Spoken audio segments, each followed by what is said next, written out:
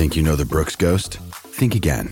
Introducing the all-new, better-than-ever Ghost 16. Now with nitrogen-infused cushioning for lightweight, supreme softness that feels good every step, every street, every single day.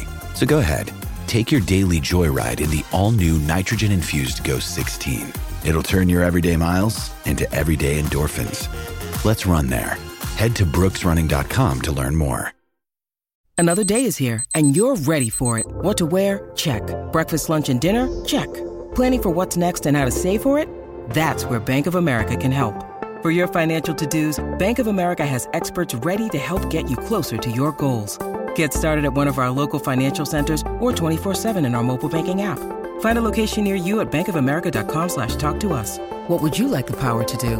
Mobile banking requires downloading the app and is only available for select devices. Message and data rates may apply. Bank of America N.A., member FDIC. Mother's Day is around the corner. Find the perfect gift for the mom in your life with a stunning piece of jewelry from Blue Nile. From timeless pearls to dazzling gemstones, Blue Nile has something she'll adore. Need it fast? Most items can ship overnight. Plus, enjoy guaranteed free shipping and returns. Don't miss our special Mother's Day deals. Save big on the season's most beautiful trends. For a limited time, get up to 50% off by going to BlueNile.com.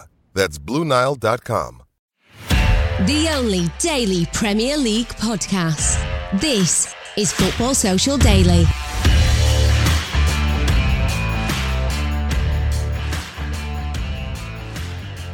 Happy New Year and welcome to the first live Football Social Daily show of 2022. The new year is less than 48 hours old, but the Premier League is showing absolutely no signs of a hangover as the goals have rained down right the way across the English top flight. 25 goals across 7 games in the last 2 days has ensured a bumper start to 2022.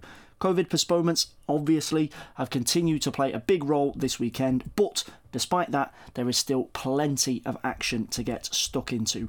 In part 1, we'll be reviewing the big one from Sunday afternoon, the big battle in the title race as Manchester City stretched their lead at the top with a late win at Arsenal, and rivals Liverpool and Chelsea both failed to gain any ground in their own title tilts after a cracker of a 2-2 draw at Stamford Bridge. Alongside that, we'll also be checking out the picture at Everton as Rafa Benitez looks to be on the brink again as the Toffees slipped to defeat to Brighton.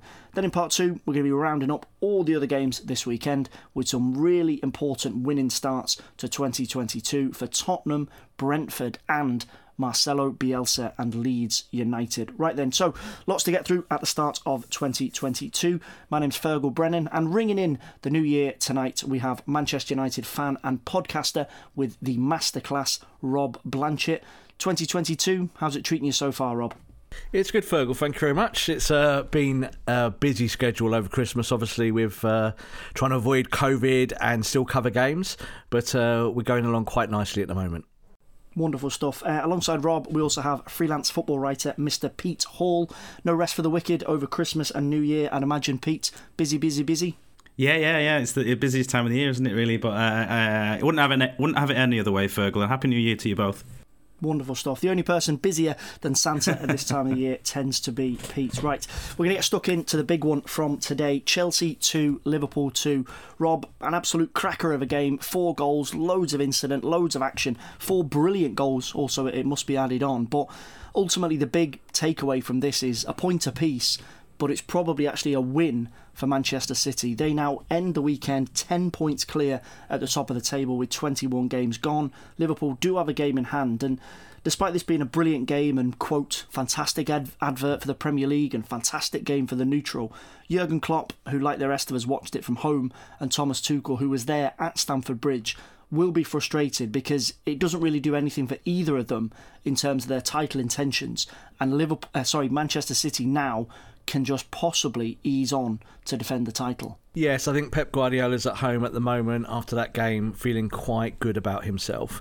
It was a great game of football, a real humdinger, as you said, the proverbial advert for the Premier League, 2 top teams going at it. Chelsea and Liverpool both showed why they are top 4 teams, and it was a cracking match, but I just think that they also showed some of their weaknesses in this game, and it's why Man City are now kind of pushing ahead of everyone else. There's just that gap there, I think, in quality, even though the game itself was fantastic. Looking at the situation, we're going to talk about Chelsea in a second, but Pete, I want to go to you on Liverpool first, because Klopp wasn't there. He's tested positive for COVID-19, so he was watching at home, and Pep Lijnders took charge at Stamford Bridge. There's an interesting quote from his post-match where he said, "It's never boring with us, is it? Never, ever, ever. I'm really proud of the players because it was a proper football match. We could have made some excuses, but we're not going to. We attacked the game and we probably got what we deserved." That seems to be the takeaway from this, that we know Liverpool can tear teams to bits. Salah, Mane, Jota can score goals for fun, and Liverpool can rack up 4, 5, 6 goals in a game. But this idea of it being a cracking game and full of action and full of excitement, sometimes in a title race where, we're edging towards squeaky bum time, end of January, start of February, you just need to win games. You don't need to batter teams. You don't need to put on a huge show. You just need to win games. And at the moment, based on the complexion of the table, Manchester City are the best at doing that. Yeah, absolutely, and Lijnders was also, I thought it was quite interesting in his post match where he sort of points out that a draw at Chelsea is a very good result. Like it can kind of feel like a defeat when you're 2 goals up and you don't end up winning the game, but Chelsea battled back into that game through their own endeavours. It wasn't like Liverpool were making mistakes. It took 2 brilliant goals to get them back in the game, which nobody, they couldn't have stopped either, really. And it's still a good result. The problem is that City have taken greatness to the next level, haven't they? And now that at this stage of the season, Chelsea and Liverpool have lost 2 games apiece, and they're trailing by quite a way in the title race, which is just ridiculous, really, because City are on course for a near 100-point season again. It's just they've just taken greatness to the next level. Any other season, they'd be both of them would be well in the title race, if not one of them leading the table. So it's just that City have raised the bar so high now that you can't afford any form of slip ups. And the other, we'll get onto City in greater detail, I know, but I think they've got gears to go up even more. I don't even think they're at top level yet. There's so many players that I think have got more to give this season and will as the season goes on. So yeah, it's pretty frightening for the rest of the Premier League. Looking at the situation, Rob, as Pete points out there, there's 2 defeats that Chelsea have, that Liverpool have, and that Manchester City have. Alongside that, the big measurement is draws. City have only drawn 2 games, Chelsea have drawn 7, and Liverpool have drawn 6. That's the big gap. That ability to have these types of games where it could go either way. You could just go kind of hell for leather and get a battling point, be it at Stamford Bridge, be it at Anfield, be it wherever.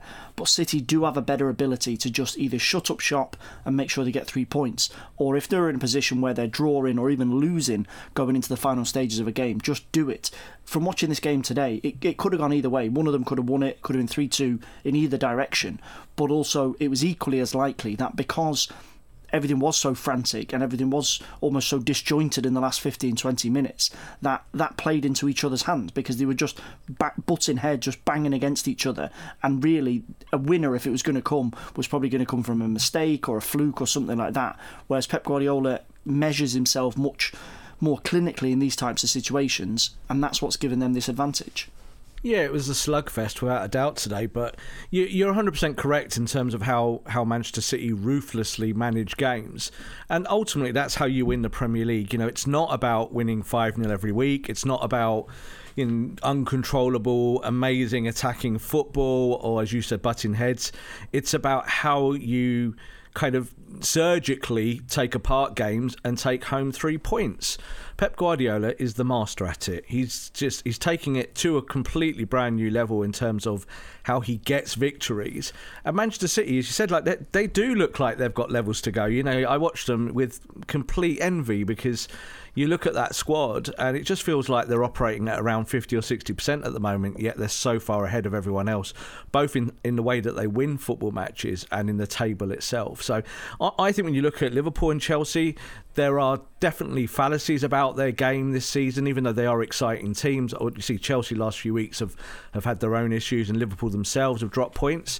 Now Liverpool lose Mane and Salah. That's a huge issue for them for the next few games at least. But Liverpool remind me of maybe the Liverpool team from 2 or 3 or 4 years ago, when they would go to war with opponents and maybe draw 3-3 and games were like that. If you do that every week, then you're going to drop points, I'm afraid. Just looking at some stories that are going to emerge from both camps in the coming days. I'm going to go to Liverpool with you, Pete, and then Chelsea with you, Rob. The AFCON kicks off in the next couple of weeks, and Liverpool, as we know, are going to be missing some massive players. Sadio Mane, Mo Salah are both heading off, and Naby Keita is also going to be a big blow in terms of Jurgen Klopp's squad options. Depending on how their respective countries progress in the AFCON will govern how long they're away for and how many domestic games that they're going to miss. Liverpool, considering the position that they're in now, they're not out of the title race. They do have a game in hand. They are still third in the table. How does Klopp manage the next 3, 4, potentially 5 weeks in terms of his squad with those big absences from his team? It's a hard one, really, because Mane and Salah, two huge players to lose, and it does depend. Yeah, it does depend on how long they're going to be away for. They've not got another Premier League game now for 2 weeks, and then that's Brentford at home, and then Palace away the week after. So the chances are that they're not going to miss the biggest games. And the way that Diogo Jota's been playing this season, and Firmino can come in, they've got Divock Origi likes the odd game and the odd goal, doesn't he? And they've got the players to cover them, and Jurgen Klopp's just got to keep them going. Really, I was at the Leicester game in midweek, and it was such a strange match. I mean, they dominated for so long and had so many chances, but there was just something missing, and they just couldn't get the result over the line, and it was a bit of a surprise defeat, really. And I think they are missing a little something. They don't have that element of control, like Rob was talking about, that anywhere near like the element of control that City have.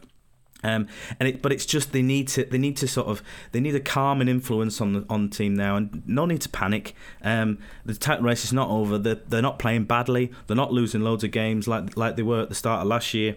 So it's time just to sort of remain calm and keep getting results to stay in there, and hope that City do drop points to let them back in. Before we move on to Manchester City and their win over Arsenal yesterday, Rob, I want to ask you about Romelu Lukaku. Thomas Tuchel made the decision not to include him against Liverpool today on the back of that interview that was leaked/released in the last few days, where he's talked about his, should we say, difficult situation at Chelsea, possibility of wanting to return to Inter Milan at some stage in the future, and this has caused big waves. Thomas Tuchel described it as noise, said there was too much noise around the interview and the situation with Lukaku and his role in the team, so he pulled him out of the firing line and didn't include him to face Liverpool. It's going to be an interesting few days and weeks to come, because there is two sides to this. This interview was conducted weeks ago when Romelu Lukaku wasn't in the team. There's been claims that his quotes have been manipulated and the span to present him in a certain way, whereas another side of the argument, particularly from annoyed Chelsea fans, that's come out to say he shouldn't be doing this type of an interview. They're in a really crucial juncture of the season and he's a massive player for them.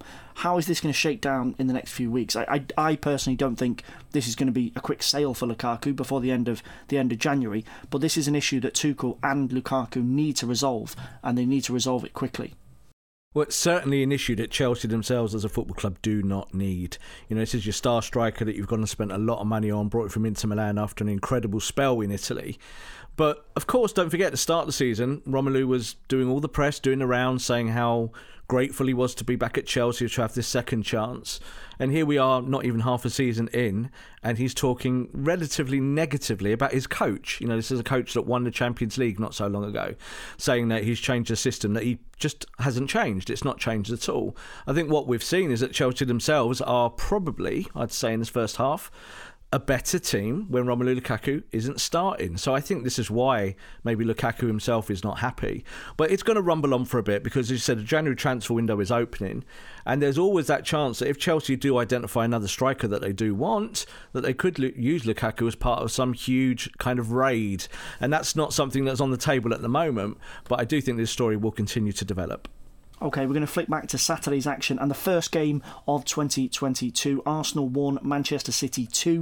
We've obviously touched on the context of the title race for Manchester City and that big result at the Emirates Stadium. But, Rob, I want to talk about Arsenal before we look at City, because it's frustrating as an Arsenal fan. You've spoken to a lot of Arsenal fans, read a lot of comments online over the last 24, 48 hours, and it's a difficult one to gauge in terms of glass half full and glass half empty, because the narrative before the game was, can Arsenal now finally compete with one of the big boys? Lost home and away against Liverpool and City last season, got battered by City earlier on during this campaign, but things have seemed to have changed, improved, issues over mentality, issues over experience. There's been progress in lots of areas, but ultimately, points on the board, results, Arsenal have come away with this with nothing. And I'll be really honest, I'm still kind of trying to process it, because there was lots of things to say that were positive, particularly performances of Bukayo Saka. Gabriel Martinelli was really good again, Martin Ødegaard too, but it's not a familiar story with Arsenal, but it's also not something to make you go, yes, a box has been ticked, something has changed, because ultimately, at the end of the day, we let in a goal in the 93rd minute and we're coming away with this with nothing. Yeah, look, progress has been made at Arsenal. There's no doubt when you look at the start of the season and how it looked like the season was going to open up for Arteta. And, you know, there were questions about, obviously, his tenure there at the football club. But I agree with what you're saying there in the sense that this was a game, I think, where Manchester City were there for the taking. You could have knocked on really on this. You could have really had a statement of intent. You go, you take the lead. I think when you look at Arsenal and you look at the youth that they've got, you know, it's a fantastic squad, and I do think that there'll be big improvements over the next 12 months and beyond. And I think Arsenal fans should be happy about that. But I think for this game, it was same old Arsenal. You know, they had chances, they didn't take them, and then their game management, as we've just talked about there with previous games, it just simply wasn't in place. I think when you look at the two big VAR decisions, that VAR got them correct to the letter of the law. But of course, people will debate that till they're blue in the face. But, you know, Arsenal didn't help themselves in those moments. And I do think, though, that the Arsenal fans should still be relatively happy that they've got a good football team, a young football team that will only get better. Looking at those incidents, Pete, because they were one of the big dominant stories at full time, as well as the result and what it means for the title race and what it means for Arsenal. So I want to just get your take on the three big ones. Martin Ødegaard denied a penalty early on in the game after a collision with Ederson. There was a brief VAR check, but ultimately resulted in nothing. Second half, Granit Xhaka gets himself a little handful of Bernardo Silva's shirt. Silva goes over, penalty, which Mahrez sticks away. And then about 2 minutes later, Gabriel, who decided to have a little kick at the penalty spot and got a yellow card, then got a second yellow card and sent off. So three big decisions, influence from VAR on the referee, of course. Where do you stand on these three? Do you think they were all correct, or do you think there's a little bit of wiggle room on either side? I think Rob's right. I think that between the officials, they got the big decisions right. I don't think you could overrule the tackle from Ederson to give that as a penalty. I don't think that's clear and obvious enough. I think that perhaps he did. Get the man before the ball, but only just. And if you have to look at several replays, then it's not obvious enough to overturn the decision and to award a penalty for something like that you're not sure about. And then the rest is Gabriel's idiot. What an idiot! What's he doing? It's a very age-old South American trick, isn't it, to scuff a penalty spot? It's something that happens regularly in Brazil and Argentina when the referees are not looking. But eagle-eyed referee had spotted it, so that was a booking. And then I did enjoy his reaction actually to his second booking when he absolutely wiped out. Who was it? I can't remember who the tackle was on now, but he absolutely wiped him out and. Yeah, Gabriel Jesus it was on, yes, and he absolutely wiped out his fellow countryman, and then sort of looking at the referee, going, "What? Who? Me?" I mean, it was an obvious second yellow card, and it was But in terms of the officials, I think they got it spot on. Before we move on to Everton, Pete, I just want to get your take on City's position. We've obviously mentioned it in the context of the Liverpool-Chelsea game and what it means or what it might mean for the title race and their defence of the Premier League title in 2022.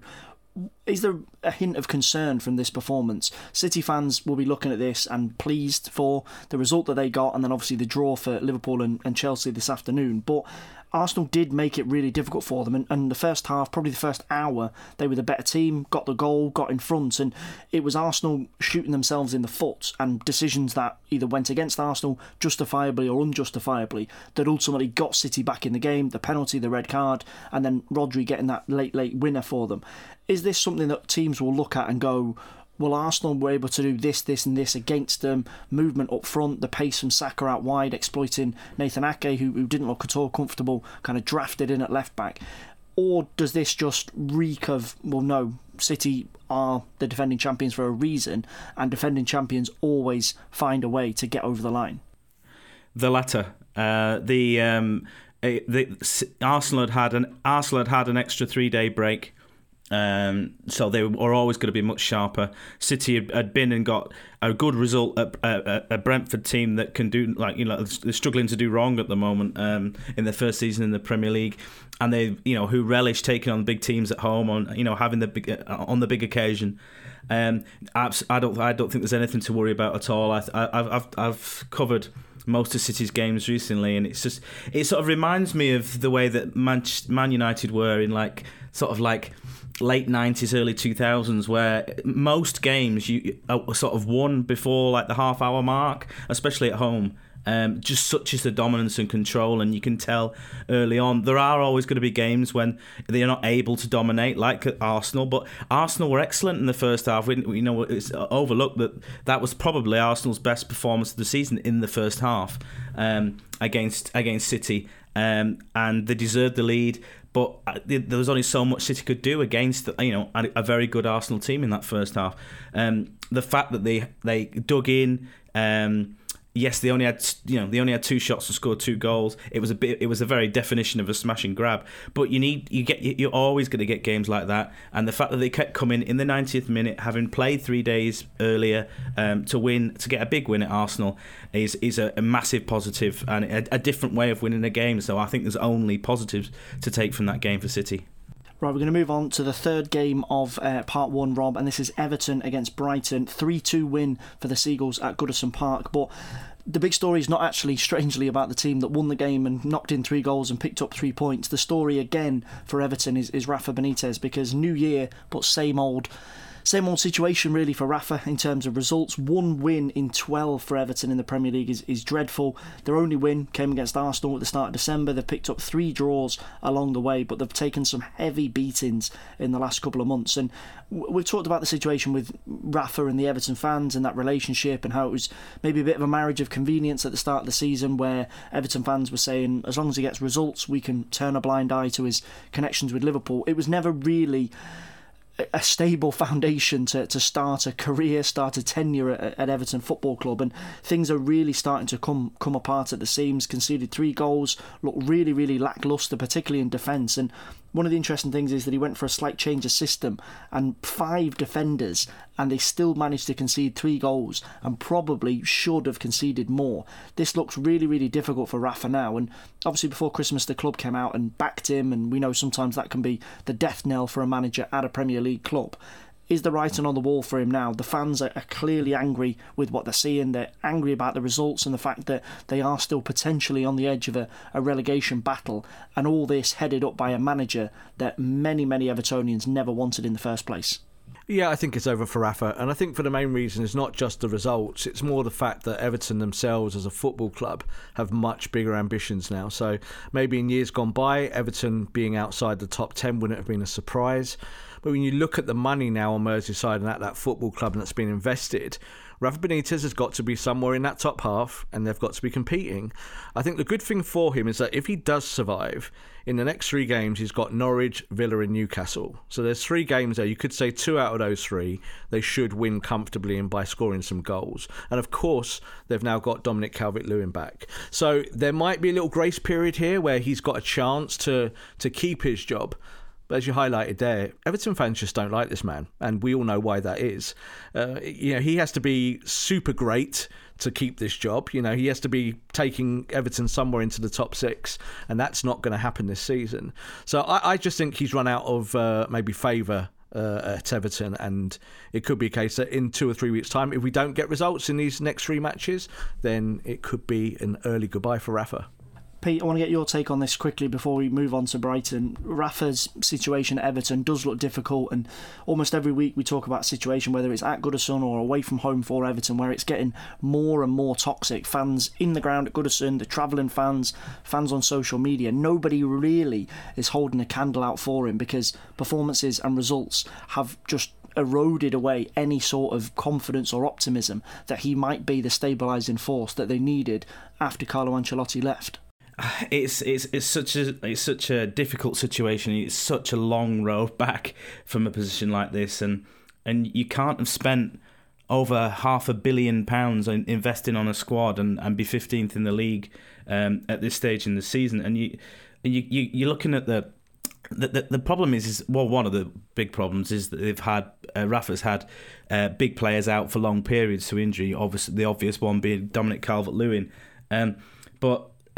You just can't see a way back, and you look at that squad despite the money that's been spent on it, and you're thinking, who's going to drag us out of the mire here? Who's going to take us by the scruff of the neck and say we need to be doing better than this and inspire the team on to bigger and better things? And I look at that Everton squad. There's some talent in there, but there isn't anyone that can instigate drastic change, which is what Rafa needs right now. So I think the writing is on the wall. I think it's a matter of time to see how long he lasts now. But it was always doomed to failure, in my opinion, just when you have such an unpopular appointment in the first place. Looking at Brighton, Rob, nobody needed a bit of a Christmas boost more than them, and they got exactly that. Going into the festive period, they hadn't won in 11 games, got knocked out of the Carabao Cup against Leicester, and rumours were starting to circulate about Graham Potter's position. Obviously, he's very well liked, but the old cliche of the Premier League being a results business was starting to come to the fore. But 7 points from 3 games across the festive period, Christmas and New Year, has stabilised them. Looking at it in terms of form, there's nobody in better form than them outside of the top 4 at the moment. Things were difficult for them for 2, maybe even up to 3 months, but we're starting to see this positive football that they play, this positive impact that they can have in terms of possession. Our old friend XG, they're one of the highest in the Premier League for that.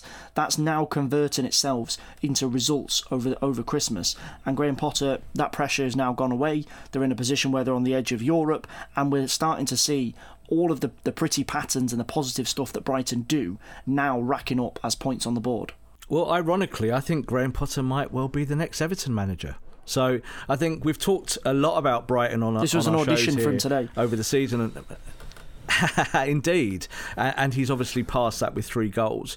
You know, Brighton get certain amount of criticism in terms of over the last 12 months about maybe their inability to score. But one of the things you see with Graham Potter is that he's got tactics. He's a real coach. He's a guy who would get on the training pitch with his team and find methods and carve out a philosophy of how he wants to play the game.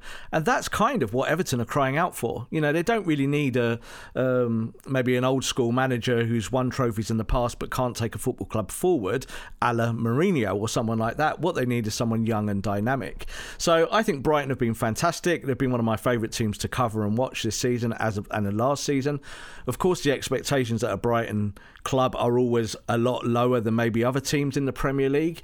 But I think Potter himself, he's done himself no kind of disservice with the way that he's managed that football club, because I still think he's probably one of the biggest talents in the country. And certainly as an English coach, he's someone I think that would really appeal to Everton fans. Pete, just going to give you the final word on this before we grab a quick break. If Rafa is gone, whether it's in the next few weeks, whether it's the end of the month, if we do assume that he's not going to be in charge of Everton by the end of the season, Rob's mentioned Graham Potter there. Who do you think Everton will look to replace him if he's given the boot? I think Graham Potter's a great shout, but I think they do whatever they do, whoever they get in. I think they need a change of tact, really, because the sort of they've gone for big name managers in the last 3 appointments with Ronald Koeman, Ancelotti, and then Rafa Benitez, and it perhaps takes a different type of manager to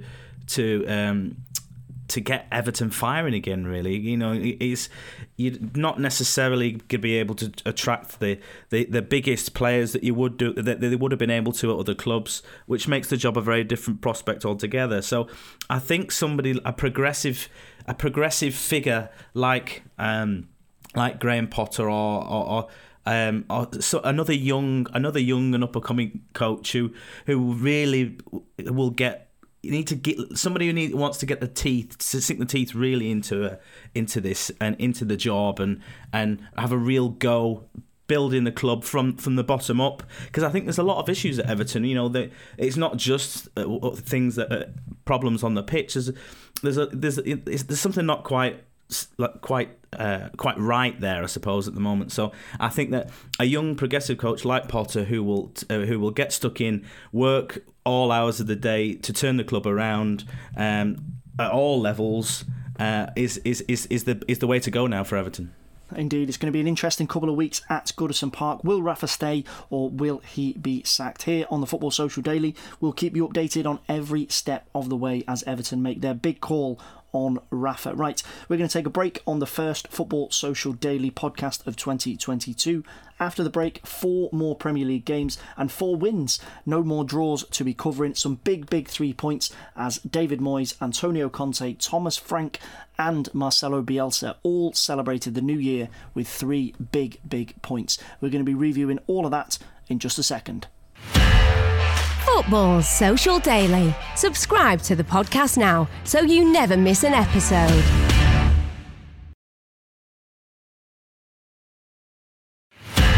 Football Social Daily. Find more great sport at sport-social.co.uk.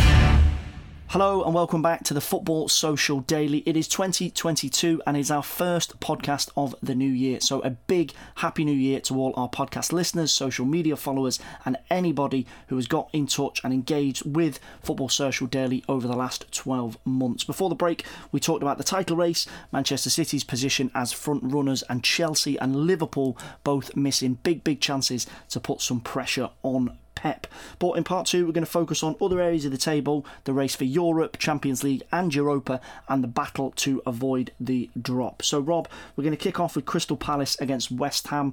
Bit of a cracker, bit of a mad game at Selhurst Park to start the new year for these two teams, because Palace found themselves with lots of chances in the first 45 minutes. They hit the post, they hit the bar, they forced a number of saves from the West Ham goalkeeper, but found themselves 3-0 down at half-time. So a frustrating situation to find themselves in, but still lots of positives. Similar situation to what we talked about with Arsenal before the break, that despite losing, there was still positives to take from this. Their response, they got it back to 3-2. They could have potentially even got a point at the back end of this one. But from West Ham's perspective, Michail Antonio getting himself another festive goal. Really important for them that he keeps scoring goals this season. And they're showing that they're not going to give up in this race for the top 4. Crystal Palace will hopefully look at this as a positive defeat as much as you can. But as for West Ham, they're saying to United, Arsenal, Chelsea, everyone else, we're not going away in this race for the top 4. And as long as you guys keep dropping points, we'll keep winning games.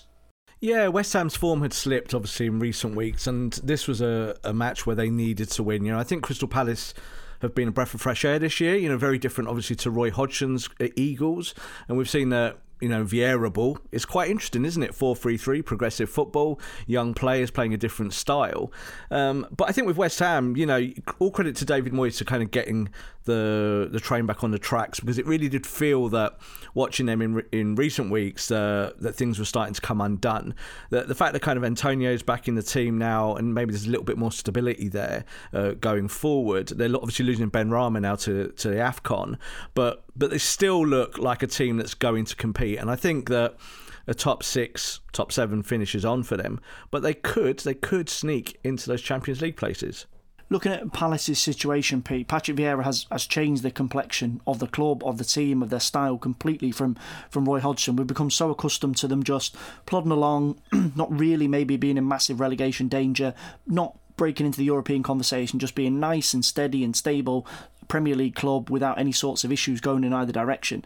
Patrick Vieira has looked to roll the dice this season. They've lost games that maybe under Roy Hodgson they wouldn't have lost, but they've also won games that under Roy Hodgson they definitely wouldn't have won. They wouldn't have even come close to winning. So this is a disappointing start for 2022 for Vieira and for Palace, but they are moving in the right direction, and it was almost inevitable that this change had to come, because if Roy Hodgson had stayed, or they'd brought in a manager similar to Roy Hodgson, it would just be rinse and repeat for the next 5-10 seasons. Yeah, and it'd just be just doing enough to survive and finishing 14th and 15th every season. And look, there's a lot to be said for that. The stability that Hodgson brought, I think he did a great job. But I think it had run its course and it was the right time to make a change. And I think the main reason for the change and what Palace fans all wanted was just to have a bit more fun, just to be a bit, to see the team loosen the shackles a little bit. Have a go at teams, take the games to opponent, which we might not necessarily had done in the past, and it has been more fun. It's worked. They're playing much better football. They made some really astute signings in the summer, and it was a really good job for Vieira to come into. I think because it was Roy Hodgson had laid such solid foundations that his task was to come in and take a team that was already doing well and take them to the next level by trying to get them to show a bit more endeavour, and that's what's happened. And yes, they lose games 3-2 against West Ham, but like you said, they've won other games that they would have lost last season, and they're just much more exciting to watch, and that's what the overall aim was, and it's worked a treat. So fair play to Palace for taking the plunge. It could easily have just encouraged Roy to stay on a bit longer and carry on doing a reasonably successful job. But fair play, they took a risk and reward, and it's paid off. Yeah, 3 points for David Moyes to kick off 2022. Rob, we're going to move on to Watford Spurs. Watford 0, Spurs 1. This was another late goal. Davinson Sanchez in the 93rd minute got 3 points for Antonio Conte. We're going to talk about Spurs in just a second, but as for Watford, this is rough on them. Everyone likes Claudio Ranieri, and he was very, very downbeat in his post-match press conference. But just looking at their record, straddling the back end of 2021 and now coming into the new year, they've lost their last 6 games. And when we talk about teams at the top of the table, Manchester City scoring late goals. We obviously talked about this with Manchester United for many years. It's no coincidence when top teams score late in the game. That is just what they're able to do. That's their trump card that they can throw down at the end of a match. Whereas teams at the back end of the table that are battling against relegation, them conceding late goals is no fluke either. And just looking at their last 3 games, they've let in 7 goals, and 4 of those have come in the last 5 minutes, and that's cost them, because against Brentford they're in a position to win, maybe get a draw. They're in a position to get a draw against Tottenham this weekend. That would change their picture moving into the new year. But as it stands, they can't defend, they can't clear their lines, and they look to be almost nailed on to be right down in the bottom 3 in 2022. Yeah, they're going down. And I think that, when they brought Ranieri to the club, it was about bringing in an elder statesman. Again, we just talked about that a minute ago with Benitez at Everton, about do you bring in these kind of managers who have got high IQ, high experience, and that then solves your issues, your problems. And I think when you look at Watford, there is talent in that squad, there's no doubt about it. And, they have been unlucky in some games, but in other football matches, they've just been rotten to the core. You can just see that through the middle and into the defence, they're just way too easy to get through.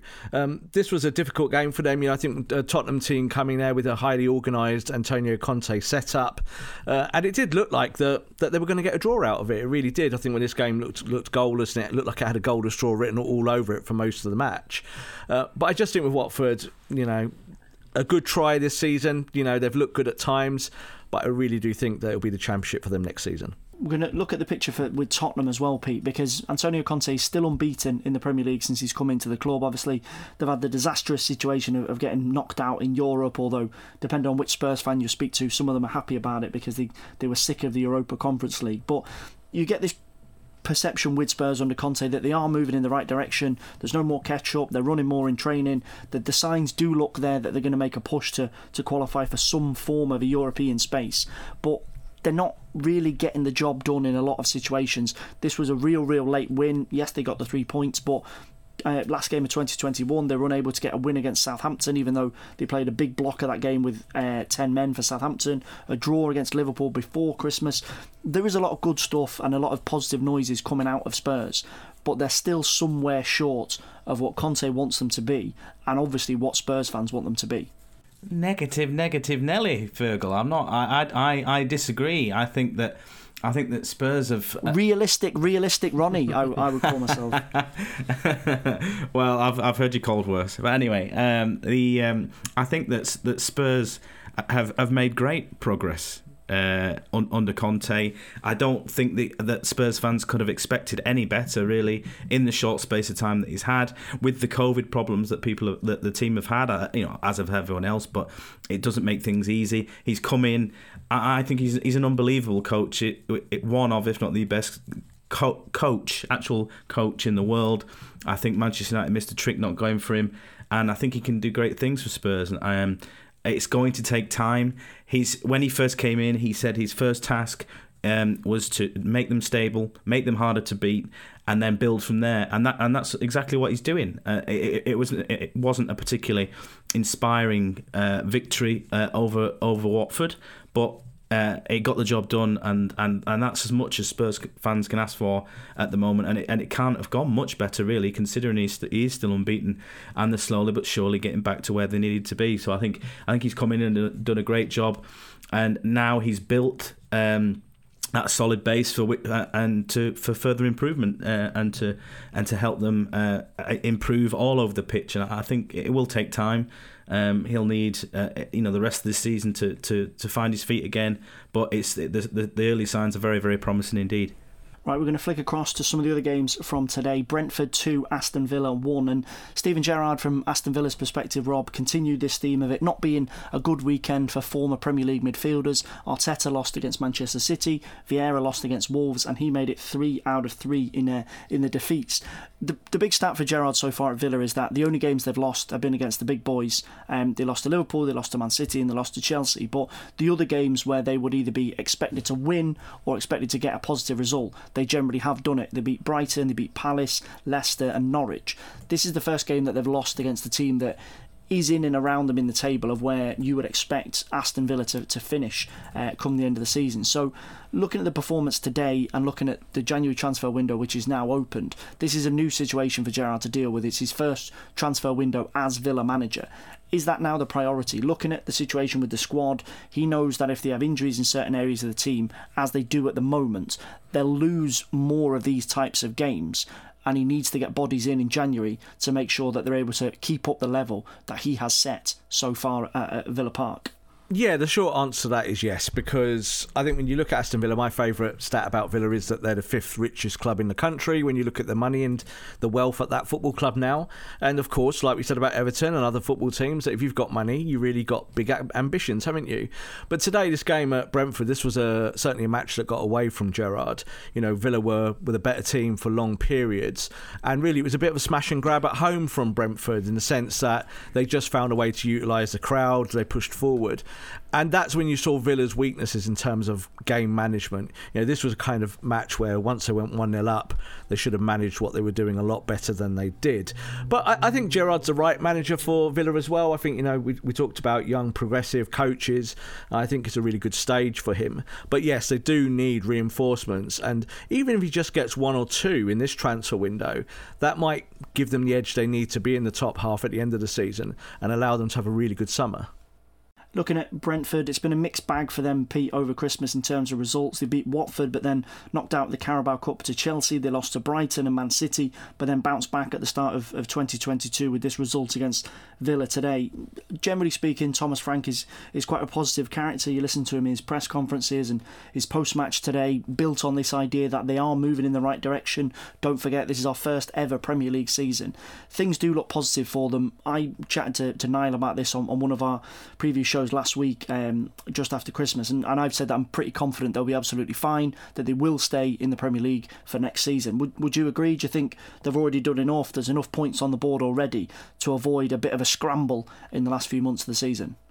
I was looking at the Premier League table and I was trying to think who else could potentially get dragged in, and it's not beyond the realms of possibility that even after their really good start that they could get dragged in, Brentford, if they go on a run of 10 games without a win or something like that. They could easily get dragged into it, but you just can't see it at the moment. The important thing is they've retained what a lot of newly promoted teams struggle with is they've retained that momentum from the Championship in the Premier League, and it's a real feel good club, and the whole atmosphere around the club is a really feel good atmosphere around the place. So it'll take something to burst that bubble. Really, it will take a really long run to burst that bubble, and I can't see it happening really with the way things are going. And they're the sort of model, aren't they, on how meticulous planning and meticulous preparation can get you results and can get you to high places.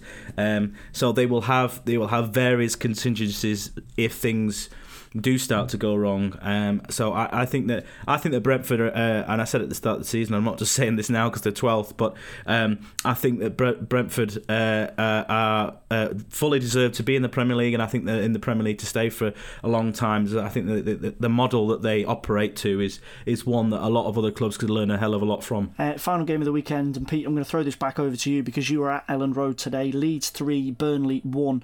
Both of these teams really needed a win going into this one. Leeds were just one win in 8 Premier League games before it, and Burnley were just one win all season going into it. So Leeds, we're going to talk about them first. 3 goals, 3 points. Marcelo Bielsa was absolutely delighted at full time, grabbing his coaching staff, grabbing the subs, and obviously Elland Road, when Leeds win, is a hell of an atmosphere. The fans were absolutely loving it at full time. So looking at their picture, they're again in this bracket of teams that could get sucked into a relegation battle if things go badly, if they hit a bit of a rough patch in the spring. But I do also look at them and go, there are worse teams. I know that's always a bit of an old argument with anybody that's a possible candidate for relegation, but when they play like this and at Elland Road, when they've got the crowd behind them and Bielsa ball does click into gear, they are really, really hard to beat. Would you be confident that they can get enough of these types of performances and these types of results, particularly at Elland Road, to make sure that they're okay and stave off relegation? Yeah, absolutely. It was a huge win that for them today. I was very worried for Bielsa actually. Whenever he gets off his bucket, you don't really know what he's going to be doing on the touchline. And at full time, he did look like he was going to combust in that weird sort of way that he celebrates without a smile on his face. So it was a very worrying sight. But he seemed okay at the end. But it was a huge win for them. What is it's crazy the injuries that they've had this season. Bielsa's talked about it recently, how it's all very different injuries. It's not players that have the same injury time after time. It's odd injuries that long term ones as well. Key players, Calvin Phillips, the obvious one, and Patrick Bamford being out for long periods of time have really, really hurt them. When they don't necessarily, a lot of Leeds fans are a bit disgruntled with the spending in the summer. It was a thin squad anyway, and they didn't really add the numbers that they needed. And when you go below their sort of best sort of 15 players, the squad players at Leeds aren't perhaps as strong as other clubs. But once these players start to come back, they had a much more normal looking defence today with big players coming back there as well. They'll be fine, and it was a huge win. You did fear for them when it went to 1-1 that they might combust, considering they conceded 14 goals in the previous three games. But they got the job done. That extra break, having 2 games postponed before the match, did them a world of good, and they got the job done in the end with the late goals, and it was a huge win. But I wouldn't be too. It drags them 8 points clear of the relegation zone. I wouldn't be too worried. I think they've got enough to stay away from the relegation battle. Burnley are not in nearly as much of a comfortable position, Rob, in terms of fighting off relegation. As I mentioned, just one Premier League so far this season. That was at home to Brentford all the way back on Halloween weekend. And going into this game and going into the start of 2022, their points have been really, really disappointing. 4 points from 6 games going into this one. Another defeat thrown on the pile today. And particularly in terms of goals, they're really, really struggling to score goals. They've scored just 2 in their last 5. Consolation against United on the 30th. And then a brilliant goal from Maxwell Cornet today, but ultimately it didn't mean anything. And we have this same point with Burnley all the time of Sean Dyche is massively experienced at these situations. The core of his squad and the core of his starting 11 are in the same boat, but I do take that on board, and I do think that is a hugely valuable thing to have when you're in this type of situation. But these things don't last forever. These players are another 12, 18 months older. Sean Dyche is another year down the line in terms of his career. The Premier League has got better. It's improved. The teams around them have improved. And crucially, the teams around them have spent money. They brought in Cornet this summer, and he's been fantastic for them. But you get the sense now that if he doesn't do it, if he doesn't score the goal or provide the inspiration, then Ashley Barnes, who's obviously been out injured for some time, isn't going to get the goal because he's injured. And even before he got injured, he wasn't scoring goals. Chris Wood has lost that kind of just average ticking 12, 13 Premier League goals a season, and all that adds to this idea that this massive safety net that Burnley appear to have of Sean Dyche and all that experience is maybe not as strong as it was 12, 18 months or even 2 seasons ago. Well, Burnley's season never starts till January, so we must always bear that in mind. They tend to kind of write off the first few months of the season, and then the second half of the season, they turn into a completely different team. But I think your point there is taken 100%, is that this is an ageing squad, and eventually your luck is going to run dry. And I think when you look at Sean Dyche's tactics and the way that he kind of sets his team up, you can't keep rinsing and repeating this cycle forever and ever and ever. And also, Burnley themselves, they have ownership, new ownership there in terms of their ambitions and what they want to do, and they're certainly not going to want to put money into the football club if you're just surviving the relegation spots by one place. Now, for Burnley this year, the big issue is, of course, Newcastle, because Newcastle are going to spend a lot of money, maybe in the next 4 or 5 weeks, to try and power their way out of that relegation dogfight, and that might suck Burnley even further in. So even if Burnley do start to win matches, they could still be in trouble. The next 3 is Leicester, Arsenal and Manchester United, so it's 3 tough matches. And I just think with Sean Dyche, I'm just not sure that his style is maybe what Burnley need anymore. I think he's done fantastic over the years he's been there, kept Burnley in the Premier League when everyone thought they'd be relegated, but it just feels like it's a little bit of the end game now for Dyche. Obviously, nobody ever keeps their New Year's resolutions. So, Rob, Pete, I'm not going to ask you for your New Year's resolutions because they never last for anyone beyond the first week of January. But I'm going to ask you for your tips of 2022. Rob, I'm going to go to you first on this. We've got the January transfer window now swinging open. Everton have brought in probably, I think, the first Premier League deal, but we're expecting a lot of money to be sloshed around. Newcastle, you'd imagine, are going to be throwing money around to try and get themselves out of relegation danger. What's your Premier League tip for 2022? Well, you've really put me on the spot, haven't you? So I think I think in terms of January, we're not going to see lots and lots of signings. I work on a window every year, and I think this year might be about Newcastle trying to sign absolutely everyone and signing Kieran Trippier. So that might well be kind of as far as it goes. But I think for the rest of this season, I think you're going to be quite happy at Arsenal. I think that when you look at the teams fighting for the top 4, I just have a feeling about the squad. Like, we know that they failed against Manchester City, but they are the team that I've watched most just freely over the last few weeks, because I think when you've got that young squad, that those boys can go and do something exceptional. So I think we could see Arsenal in the Champions League places. But I think for the rest of the year, I think it's all just going to be Manchester City. I think it's just what it is. Pep's got everyone wrapped around his little finger. And I don't think anyone can really surpass Manchester City as it stands. I've always liked you, Rob. Yeah, Arsenal for top 4. I just add on the situation with Kieran Trippier. There was an interesting leak on Twitter this morning whereby he actually tweeted a goodbye message to Atletico Madrid, tweeted a picture of him getting on a plane, whether it was a live picture or not. He even changed his location to St James's Park. And then clearly the deal isn't done, and Simeone rang him and said, no, we've got a game tonight and you need to play. So he's basically said he's leaving, the deal is done, and then he played for Atletico Madrid tonight. So depending on which way you look at it, he's either the ultimate professional that will still play even when he's leaving, or the ultimate anti-professional because he's saying he's gone before a deal is sewn up. Pete, what about yourself? Premier League transfer window. It's going to be an interesting 6 months between now and the end of the season. What's your Pete Hall hot tip for 2022? City to win the next 17 games and win the league by 26 points without getting out of second gear, without breaking sweat. And then getting far in the Champions League, and then Pep to wake up in the middle of the night and come up with some mad tactical ploy that ruins it for them. Would be my tip for this season. But also to perhaps contradict what Rob was saying, I actually quite fancy Tottenham to sneak in and get fourth spot. It's going under the radar how they're creeping back up the table. If they win one of their 2 games in hand, they are fourth. They are above Arsenal. I think that the longer that Conte has with these players, now that he's got January is a lot more steady now. There's big gaps between games. He relishes time on the training ground, and I do actually fancy Tottenham to sneak that fourth spot. So that would be my tip. I might just stick an extra tip then on top of that one, just very quickly. Go on. We might not see Harry Kane at Tottenham in the next 4 weeks anymore. There we go. Okay, fair enough. Tottenham heavy on the tips from both Pete and going to be so that might hurt Conte's chance. Yeah, and it might hurt Pete's prediction of Tottenham edging out Arsenal for top 4. Hopefully, Pete's beloved Spurs can do it. We're all willing in behind you, Pete, because we know that's what you want. That'll be your present for 2022. Right, guys, Happy New Year. We're going to call it there for the first podcast of 2022. Hopefully it's going to be a brilliant 2022, and here at the Football Social Daily, we are with you every step of the way. Every day, a brand new Premier League podcast. Hit subscribe on this episode. You know what to do. You've listened to enough podcasts by now.